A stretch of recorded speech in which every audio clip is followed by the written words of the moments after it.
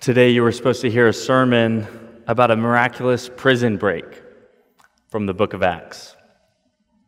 You were supposed to hear about the bold preaching of the gospel in the face of opposition. But in the Lord's providence, you'll hear a sermon from me instead of Pastor Brian. You'll hear a sermon from a letter from a brother in prison under house arrest. There's no miraculous jailbreak today. It's a letter from a brother who was first a persecutor of the church before he became a preacher of the gospel.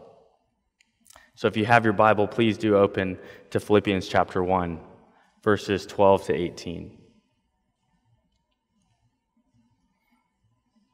At the Choithrams down the street from my house, there's a community bulletin board. Now on this board, there's flyers for lost pets, maid services, tutoring opportunities, furniture for sale, apartments for rent. If you name it, it's probably on this community bulletin board. What if Covenant Hope Church had a bulletin board with the most important priorities of the church displayed for all to see? What would be on that community bulletin board? Maybe our music style, songs that we sing and songs that we don't sing. What about our community, our fellowship with one another, our life-on-life discipling? Maybe the preaching style. We preach through books of the Bible. We preach verse by verse. The main message of our sermons is the main message that you find in the text in front of you. Or what about small groups, whether we have them or don't? Maybe it's the way we do inductive Bible studies or how we do church membership. What would be at the very center of that bulletin board? Friends, the main idea of this sermon is that the church must place the advancement of the gospel at the center. The church must place the advancement of the gospel at the center. You could say the main idea like this also. Elders must place the advancement of the gospel at the center. Or you could say managers must place the advancement of the gospel at the center. Housemates must place the advancement of the gospel at the center. And mothers and salesmen and you, Leke Abaniwanda, must place the advancement of the gospel at the center. Or insert your name here. Everybody here in this building must place the advancement of the gospel at the center of our lives. Because, friends, we don't have the right to act like a community bulletin board. We don't actually get to decide what's at the center of our church. The church exists to hold up the gospel so obviously that all can see it. We must not allow anything in our churches to compete with the advancement of the gospel. So how do we put the advancement of the gospel at the center? If you look in Philippians chapter 1, verses 12 to 18, Paul gives us two ways to place the advancement of the gospel at the center. First, Paul says, reflect on God's purposes in affliction. Reflect on God's purposes in affliction. Look at verse 12. I want you to know, brothers. Now, this is more than just a news report from Paul. This is news that Paul wants them to ponder. And his news is unexpected. It's surprising. It's astonishing. What is it? That what has happened to him has really served to advance the gospel. Now, the Philippian church, they knew what had happened to Paul. He was in prison. It was probably in Rome, and they had actually sent him a care package through a brother named Epaphroditus. They shared in his trouble through financial partnership. In fact, they were one of the only churches to do so. They knew about Paul's imprisonment, but they didn't know the result of Paul's imprisonment. We might expect Paul to inform the church about his suffering, but his circumstances are mentioned only in passing. You see, what's important to Paul, what he wants them to ponder, is how he views what happened to him. Paul looks past his Roman imprisonment and his inability to publicly preach the gospel, and what does he see? He sees the sovereign hand of God at work. Here is Paul's paradigm, the normal pattern for the Christian life according to the Apostle Paul. Suffering for the gospel is normal, and suffering for the gospel advances the gospel. You see, Paul's imprisonment was meant as an obstacle for the gospel. It was a barrier. It was supposed to be a hindrance. But that's not what really happened. No, instead of weighing the gospel down where no one could see it, Paul's imprisonment lifted the gospel high for all to see. Paul wants them to think about this unexpected advancement. They need to ponder it. I don't know if you know, but today is a holiday across the world. It's one of my favorite ones, actually. Today is Reformation Day, October 31st. Today actually marks the 503rd anniversary of the Protestant Reformation. Almost 500 years ago, Martin Luther and John Calvin and others recovered the gospel, because the Roman Catholic Church had suppressed the gospel behind a sacramental, external, man-made religion. But the Reformers recovered key ideas like Scripture alone. Scripture was the final authority for the church, not the Pope. They recovered the idea that we are justified before God by faith alone, not by the act of baptism at birth. And they taught that we're saved by grace alone, not by any works that we do. They taught that Christ alone is the mediator between God and man, not an elaborate system of priests and sacramental works set up by the Roman Catholic Church. And finally, they taught that we exist for God's glory alone, not our own. Aren't you glad for the Reformation? Now, you might expect that the church received this teaching with open arms and glad hearts, but that wasn't the case. About 10 years after Martin Luther sparked the Reformation, a brother named William Tyndale finished translating the Bible into English.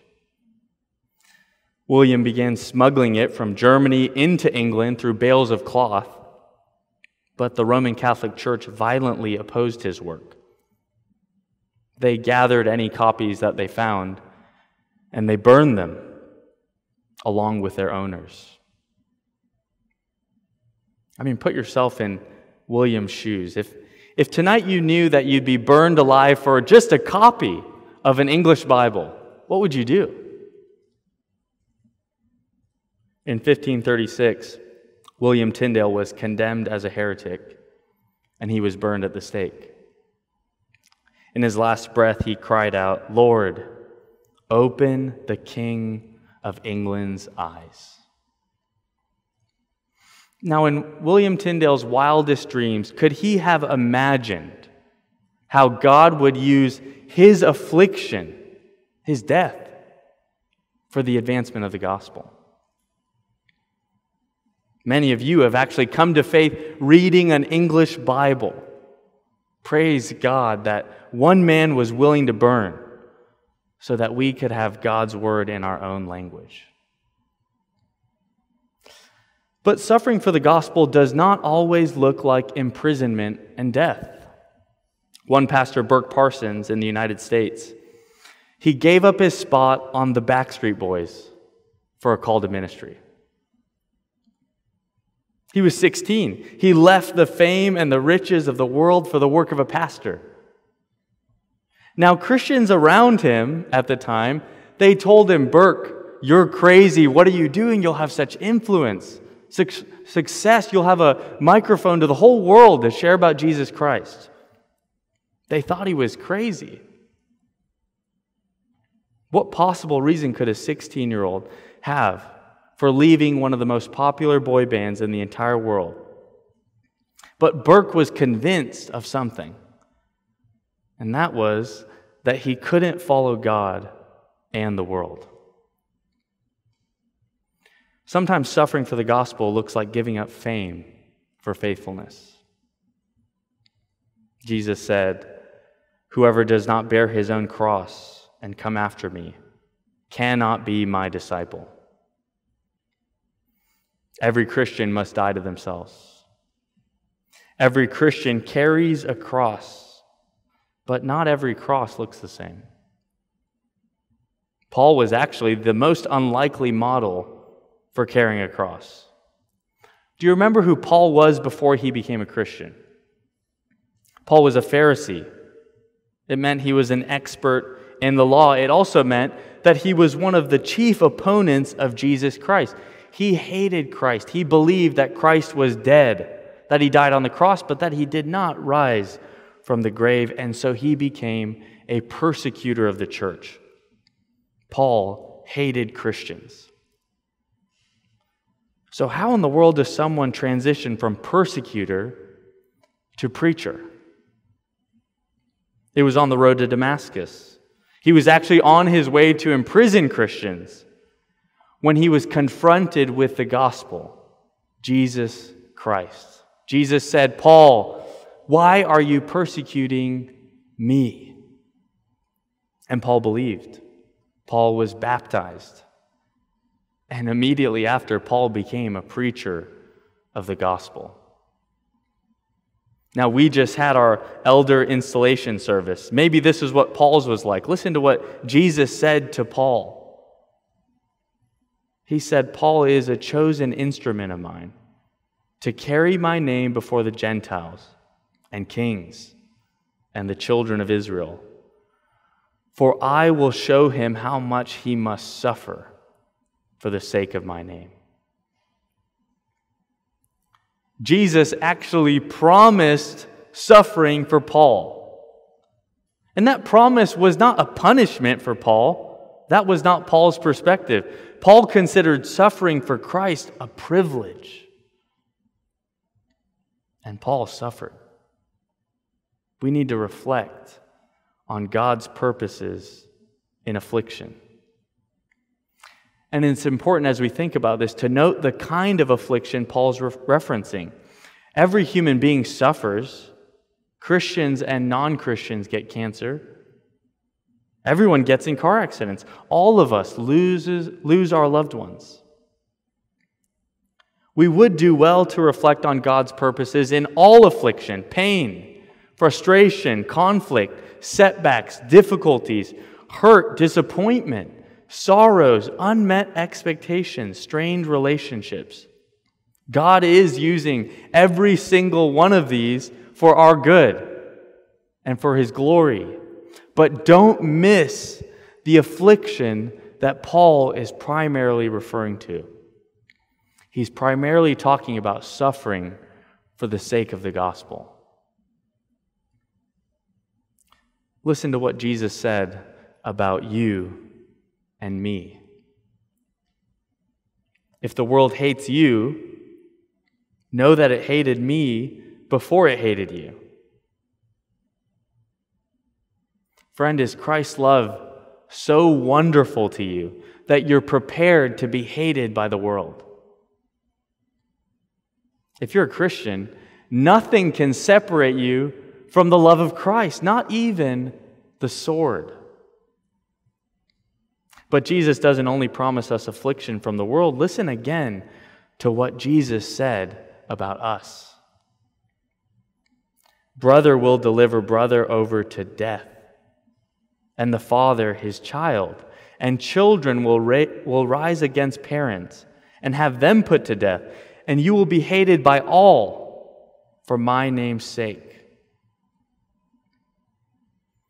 Is your adoption by God so certain to you that you're ready to lose your immediate family for the sake of Jesus Christ? Christian, you've been adopted by God into a new family, a family that you can never lose, the church. Have you decided today to suffer for Jesus Christ? You need to reflect on God's purposes in affliction. And this is why we need to reflect on the gospel every single day. I know some of you might not consider yourself a sinner. You know many people that are worse than you, and you have better morals than them. You're kinder than them. You do the right thing most of the time, and when you do bad things, they're not that bad. But the Bible presents a different picture of each of us. The Bible says that we're sinners because we've all despised and rejected Jesus Christ. We hid our faces from Him. We were blinded by our sin like the Apostle Paul. Sin is finding anything in the world, anything, your children, your spouse, money, your job, anything pleasurable, anything more beautiful than Jesus Christ. Sin is treasuring anything in your life more than God. It's placing anything other than God at the center of your life. You and I are sinners, and we need a Savior, and we are sinners who don't deserve a Savior. So why then would God send us a Savior in Jesus Christ? This, my friends, is called grace. Grace is the unmerited favor of God that reconciles sinners through Jesus Christ. It's a favor that we can't earn, but it's one that Jesus Christ did because in His life He was always perfectly obedient. In His death, He actually bore our sins on the cross and took on God's wrath in our place. And in His resurrection, He conquered sin and He conquered Satan and death once and for all so that we could be forgiven. Friends, this is the gospel. Jesus was crushed for our sin. He was pierced for our transgressions. He took the oppression and the affliction and the judgment that we deserved. And this was actually God's purpose in Christ's affliction, our salvation. If you're not a Christian, Jesus is worthy of your worship. He's alive today, and He reigns as your King. You can actually be forgiven of your sin if you repent and you believe in Jesus Christ. And Christians, reflecting on the gospel actually reminds us that God used the cross, the worst affliction possible, for our salvation.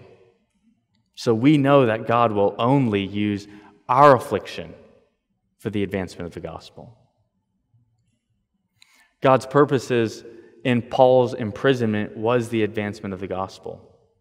And notice there's two results of the advancement of the gospel that Paul mentions. Look at verse 13. It has become known throughout the whole imperial guard. There's that first result. The first result was that non-Christians heard the gospel. The imperial guard was made up of almost 10,000 soldiers in Rome, and Paul was guarded around the clock by these soldiers. They were keeping him from preaching the gospel in public, but they could not stop him from preaching the gospel in prison. Paul probably didn't share the gospel with all 10,000 soldiers, but it's likely that the news of Paul's story spread like wildfire throughout the prison. The soldiers were gossiping the gospel story to one another. And the reason for Paul's imprisonment could not be just contained in prison. Look at the rest of verse 13. And to all the rest, there was a ripple effect. Perhaps the gospel spread to other officials who were involved in preparing Paul's trial. Paul's not specific, but whatever happened, if you heard about Paul's imprisonment, you would have heard about the reason for Paul's imprisonment. For Christ. Paul was not in prison for stealing. He was not in prison for tax evasion or murder. He was in prison for his faith and proclamation of the resurrected Christ. This was the first result of Paul's imprisonment. Non-Christians heard the gospel. This was unexpected. And the second result is surprising as well. Christians preached the gospel. Non-Christians were not the only ones that were affected by Paul's imprisonment. Christians in Rome were growing in their confidence in the Lord, and the instrument that God used to achieve this was Paul's imprisonment. Now, we'd expect Christians in Rome to be timid after the Apostle Paul was in prison, but actually the opposite happens. Their boldness increases. They dare even more to speak the word. Paul recognizes something here. God did not sideline him. That's not what happened. He was exactly where God wanted him to be. Paul's affliction was a prod for the bold preaching of the gospel. And I wonder, what will it take in our lives for God to make us bold with the gospel? Perhaps the Lord will send us persecution and lock up our pastors in jail, and in that moment empower us by the Holy Spirit to boldly and fearlessly proclaim the mystery of the gospel no matter the cost. I don't know what tomorrow will bring, but today, while we have the freedom to preach the gospel, let's use our freedom to make Christ known. It's time to call up that friend and invite them over for dinner so you can share the gospel with them. It's time for your colleagues at work to hear the gospel from your lips. It's time for your family members to hear about the gospel. You may face affliction, brothers and sisters, but God means to use your affliction for the advancement of the gospel. How did God use Paul's imprisonment? It was in unexpected ways. Non-Christians heard the gospel, and Christians preached the gospel. Are you ever shocked by God's mysterious methods? There's still some surprises left in this passage, because when we look at the motives of these bold preachers, we find that some of them preached out of love for Paul, while others preached out of a desire to rub salt in his wound. Read verses 15 through 17 again with me. Some indeed preach Christ from envy and rivalry, but others from goodwill. The latter do it out of love, knowing that I am put here for the defense of the gospel. The former proclaim Christ out of selfish ambition, not sincerely, but thinking to afflict me in my imprisonment. There are some bold preachers in Rome with good motives. They have good intentions. They want to help. These brothers and sisters love Paul. And they know that he's been stationed in prison. He's been appointed by God. Notice that. Not for the advancement. It says for the defense of the gospel. Paul's going to defend the gospel at the highest level of the empire. They know that this is God's plan. And this is God's purpose. Perhaps they even realize Paul can't publicly preach the gospel anymore. We need to step up. We need to help him. But in the midst of this revival, there was another group of preachers. There was a group of bold preachers with bad motives. They preach, Paul says, out of envy and rivalry. Notice both of these traits are listed by Paul in Galatians as the works of the flesh. These preachers are petty, territorial, they're calculating. They are sad when good things happen to others, they're happy when imprisonment happens to Paul. Now, we need to figure out who these jealous preachers are. It's important to note a couple things about them. One is, they are not false teachers, and they're not heretics. They're not those who preach another Christ or another gospel, because we remember what Paul says about those people. Paul would say, "Let them be accursed." But look what Paul calls these preachers. He calls them brothers. So Paul's not commending just any preacher who preaches Christ. He's not commending the Mormon Jesus or the Jehovah's Witness Jesus or the prosperity gospel Jesus. Paul is certainly concerned with which Jesus we proclaim. So if these preachers are not false teachers, who are they? These preachers were most likely a faction in the church. They affirmed Paul's gospel, but they were jealous of Paul's ministry. They preached about Christ while they were thinking about Paul. You see, they were threatened by Paul's ministry because they were self-centered in their own ministry. They probably saw Paul's imprisonment as an opportunity for their own advancement. But more than that, we even see their goal. Their goal was to kick Paul while he's down. They wanted to give him trouble. This trouble could have been in terms of harsher treatment by the Roman authorities. Maybe they hoped that Paul would get a few extra beatings for their boldness. The trouble could have also been in terms of emotional anguish. Maybe they hoped Paul would feel like a failure because he couldn't preach the gospel publicly, but they could. Either way, it's hard to say, but one thing is clear. The people behind Paul's afflictions were not just the Romans. It was his own brothers and sisters in Christ. Outwardly, these two groups looked exactly the same. They both preached Christ. They were both bold. The difference was in their heart.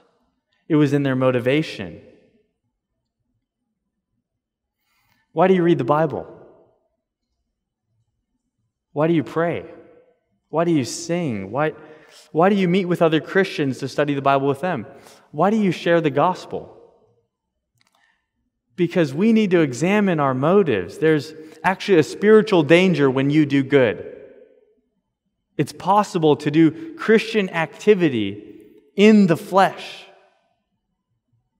Now, if you're one of those people who are obeying Christ for the approval of man, let me speak to you for just a moment. People need a Savior, and it's not you.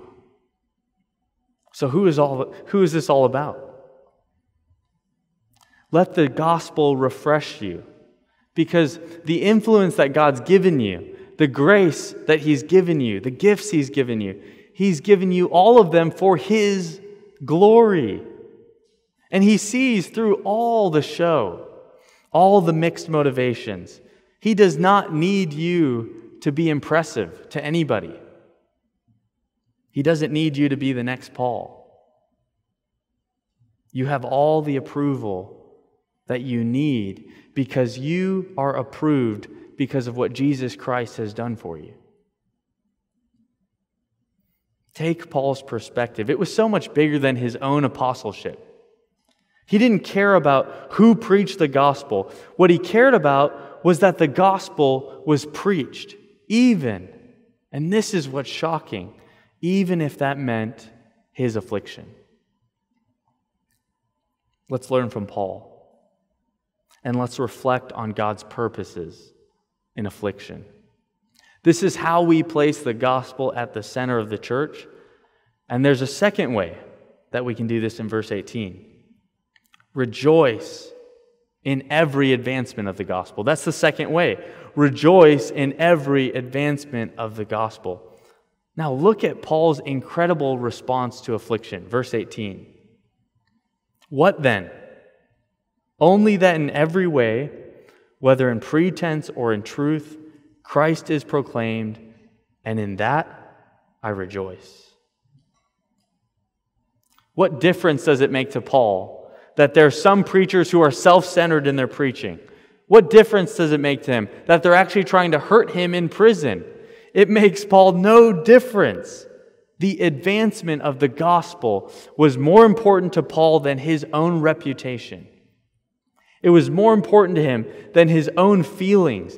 He rejoices at every advancement of the gospel. And Paul's example is clear to us. Place the advancement of the gospel at the center of your life. So if you see other Christians who are flourishing spiritually while you're actually experiencing afflictions for Christ, Paul's response is, rejoice in God. When you see other churches that are growing, when maybe your own church is floundering, rejoice in God. What if we are praying for revival, we're praying for a move of God in our church, and then God actually sends it to the church down the hall?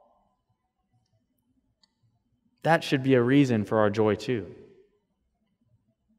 Now, this theme of joy, if you read the book of Philippians tonight, you'll see joy throughout the entire book. It's tied directly to the advancement of the gospel. So we should rejoice in the gospel advancing among every nation and among every people group and among every church and every denomination. So we should pray. Let's pray for more gospel preaching Presbyterian churches. Let's pray for more gospel preaching Anglican churches and more gospel preaching Baptist churches and more gospel preaching charismatic churches. Let's pray for more gospel preaching churches. Because what does it reveal about us if we cannot rejoice in the gospel advancing outside our own church or our own tribe? Friends, that's rivalry, and it's envy. It's works of the flesh that need to be repented of. Love and goodwill are works of the Spirit that we need to pray for. And this is only possible if the advancement of the gospel is at the center of our lives. What's at the center of your life? If your life was a bulletin board posted for all the world to see, what would be at the center? Is it making money? Or maybe your investments? Or your desire to get married? Or your desire to start a family? Or you want to travel more? Maybe it's moving into the perfect housing situation, or the desire to see your grandchildren grow up, or the desire to get a better job. You know none of these things are bad, but the problem becomes when the advancement of the gospel gets pushed to the margins of our lives, squeezed out when it's altogether non-existent. If you're a member of this church, let me ask you, what are your aspirations for Covenant Hope Church? What excites you about this church? What consumes your thoughts about this church? Is it a particular translation of the Bible, or maybe it's the types of songs we sing, or whether or not our church has small groups? In what ways do your aspirations confess the centrality of the gospel and its advancement for this church? The church must place the advancement of the gospel at the center. Friends, there's a day coming soon when Jesus will come back and the opportunity to preach the gospel to non-Christians will cease. Because the commission that we've received from Christ, the one that Paul gave his life to, it has an expiration date. For on that day when Christ returns, he will judge the living and the dead. So until then, let's march on for the sake of the gospel in enemy land. We know that Satan will certainly harm us, that we will face opposition, but we trust that Christ will build his church, and the very gates of hell shall not prevail against it. Have you made up your mind to place the advancement of the gospel at the center of your life? Are you ready to suffer for the sake of the gospel? Reflect on God's purposes in affliction and rejoice in every advancement of the gospel. Let's pray. Oh Lord, we pray for help. Would you help us make the advancement of the gospel the center of our church? We pray this by the power of the Holy Spirit. In Jesus' name, amen.